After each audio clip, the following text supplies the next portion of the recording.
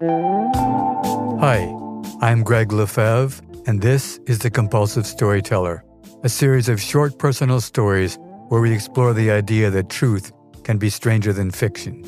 In this week's episode, entitled Ratatouille Too, after days of preparation, my girlfriend and I are ready to entertain her new boss, a French diplomat and his wife. The menu is set, the hors d'oeuvres are ready, the loft is arranged. All that's left is to tuck Ratsky, our pet rat, into his cage and away from prying eyes.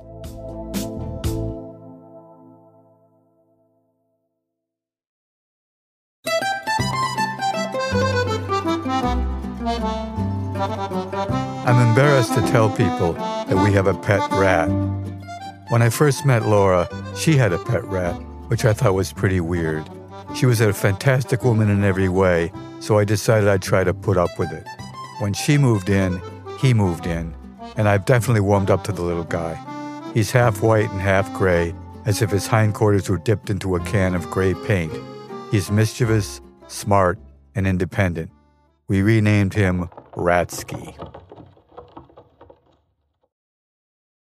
Today, I'm putting the finishing touches on his new 4-story home.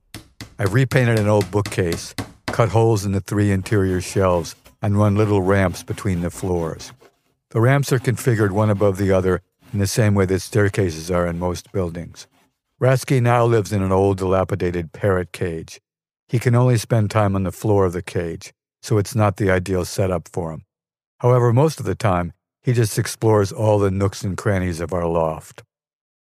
I have built this new house in part because a week from today, next Friday, we will have some very important guests visiting. I want to get rid of the parrot cage habitat and had the idea of this new home, which we will hide away when the guests arrive. My girlfriend Laura is a temporary translator for a newly arrived French diplomat, and he and his wife are coming out to our loft for dinner. He's also a serious art collector, which explains in part our efforts in preparing for his visit. Laura tells me that she thinks they want to check out our art as well as our loft and see how a couple of real New York artists live. Laura is creating something special for their visit, a new avant-garde couch of sorts. She's purchased 8 big blocks of foam rubber, 4 cubes to sit on, and 4 thick, taller rectangles to lean back on. The overall couch will be L-shaped, and she's engaged a tailor from down the block to sew zippered light gray canvas coverings.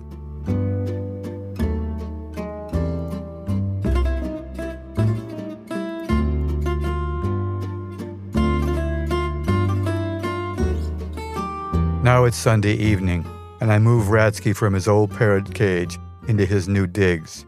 He's been allowed to roam the space most days, but we keep him locked out of his cage when he's exploring. That way when we call him in the evening, he's hungry and he always comes. Then he's locked in for the night.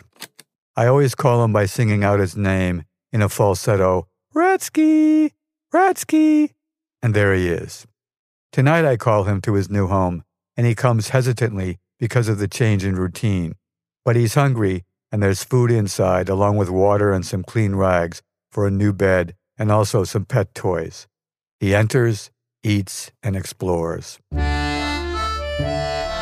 On Tuesday, the foam rubber and the canvas coverings arrive, and everything fits perfectly.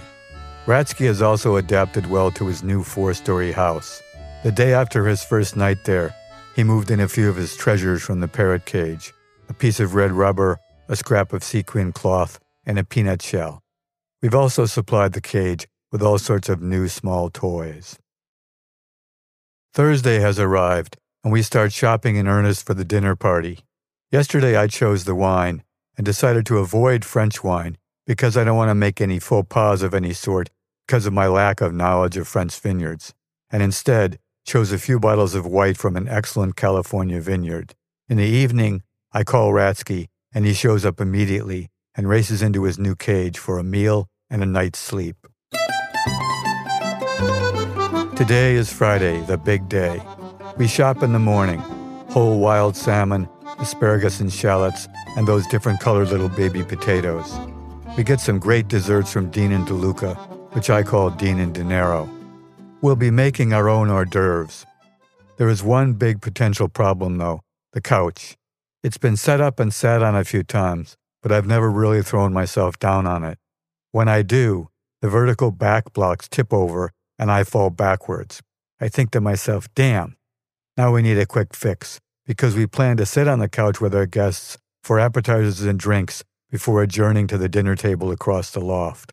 We decide on a two-part solution, sandwiching multiple strips of two-sided adhesive tape between the back of the blocks and the standing rectangles, and then to be on the safe side, I use some heavy twine to sew them together behind the base blocks. Voila, problem solved. The other problem is Ratsky, so we move his cage into the laundry room. I'm pretty sure that our guests, like most people, are not fond of rats. It's funny, I've been so completely converted by Laura to liking Ratsky that I, like her, find most references to rats in popular culture to be offensive. You dirty rat. They ratted him out. He's a filthy rat. This place looks like a rat's nest. References to gym rats and mall rats are less offensive. But of course, we both resist telling people how we feel about their unkind words towards rats. It's just too weird on our part. They are due at 7, so at 6:30 I call Ratsky. I sing out his name, and today of all days, no Ratsky. We both waste valuable time searching, even though there are still preparations to be completed. Upstairs, in the studio, the laundry room, the office, Ratsky! Ratsky! But he's nowhere to be found. So we decide on a fallback plan if he doesn't appear before they do. One of us has to be on the lookout in case he makes a beeline for our guests. That someone is me. When the buzzer rings, we both look anxiously at each other, close our eyes, touch foreheads, and shake our heads from side to side. Then we put on our happy faces and greet our guests at the door. We all make small talk about their getting up the freight elevator and our great views of the city. Then we sit down at the couch for appetizers and wine. I'm incredibly anxious, but a glass of wine does wonders. It also makes my eyes lapse for a few seconds from rat patrol. Suddenly, from the far side of the space, Ratsky makes his move. The woman has just raised a pretty little hors d'oeuvre to her lips when he jumps on and across the coffee table and runs straight up the front of her dress. She screams a scream that is truly operatic, a horrified, blood-curdling scream, and at the same time, she completely straightens her body out of fear. Ratsky has taken off with the hors d'oeuvre as soon as she starts screaming, but she doesn't know that. Because she stiffens her body, our two-sided tape job and sewing completely fail, and the rear of the couch flips backwards, and she does too. Continuing to tumble backwards, she ends up with both her pantyhosed legs flailing in the air and still screaming, and the bottom edge of her skirt has fallen down to her hips. The biggest problem is that for Laura and I, the situation is completely hilarious. The harder we try not to, the louder and more uncontrollably we laugh. We're laughing so hard that we're crying, but not so the diplomat. As I laugh, I clumsily try to help his wife right herself, not knowing exactly where to take hold of her, and she inadvertently gives me a good kick. Then her husband pushes me aside and helps her up. He hugs her, whispering, "Mon petit chou," in her ear to calm her. And then he has some very nasty French words for Laura and I. She stops screaming and is now crying, but still our muffled laughter continues. What we're doing is so wrong, which makes it all the more funny. After a flurry of French expletives on the part of the husband, they leave in a hurry. Laura and I fall onto the couch, and out comes Ratsky, not to take a bow, but to clean up all the hors d'oeuvres that were scattered on the floor. The upshot of the evening is that Laura is barred from the office when she goes in to apologize. Her things are unceremoniously given to her in a cardboard box, and she's asked to leave. They never return our phone calls, nor respond to our apology note, the writing of which makes us both hysterical again. No matter how we phrase our apologetic description of the events of that evening, it's beyond funny. At one point, we make up a name for her, Madame Recamier, who is one of the subjects of Ingres's most famous paintings. Since then, whenever either of us needs a pick-me-up, the other one just has to call out Madame Recamier, and we both giggle and sometimes howl with laughter. Sadly, Laura's and my relationship didn't make it, but we did briefly get back together for Ratsky's funeral. He lived for 4 years, which is a long life for a rat. He's buried in a grave in Greenwood Cemetery, marked only by a couple of his treasures, both of which disappeared over time. To this day, though, I'm still offended when people say nasty things about rats.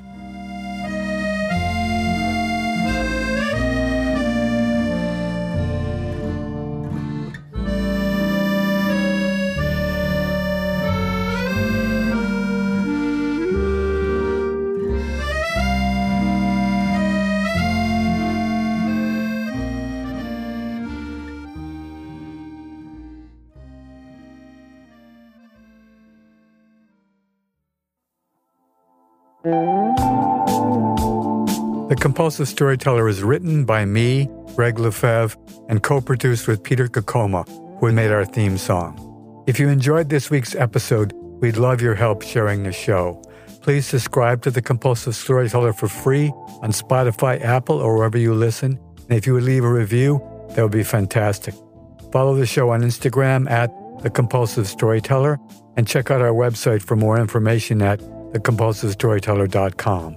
Thanks for listening, and if you don't like this one, the next one will be another story.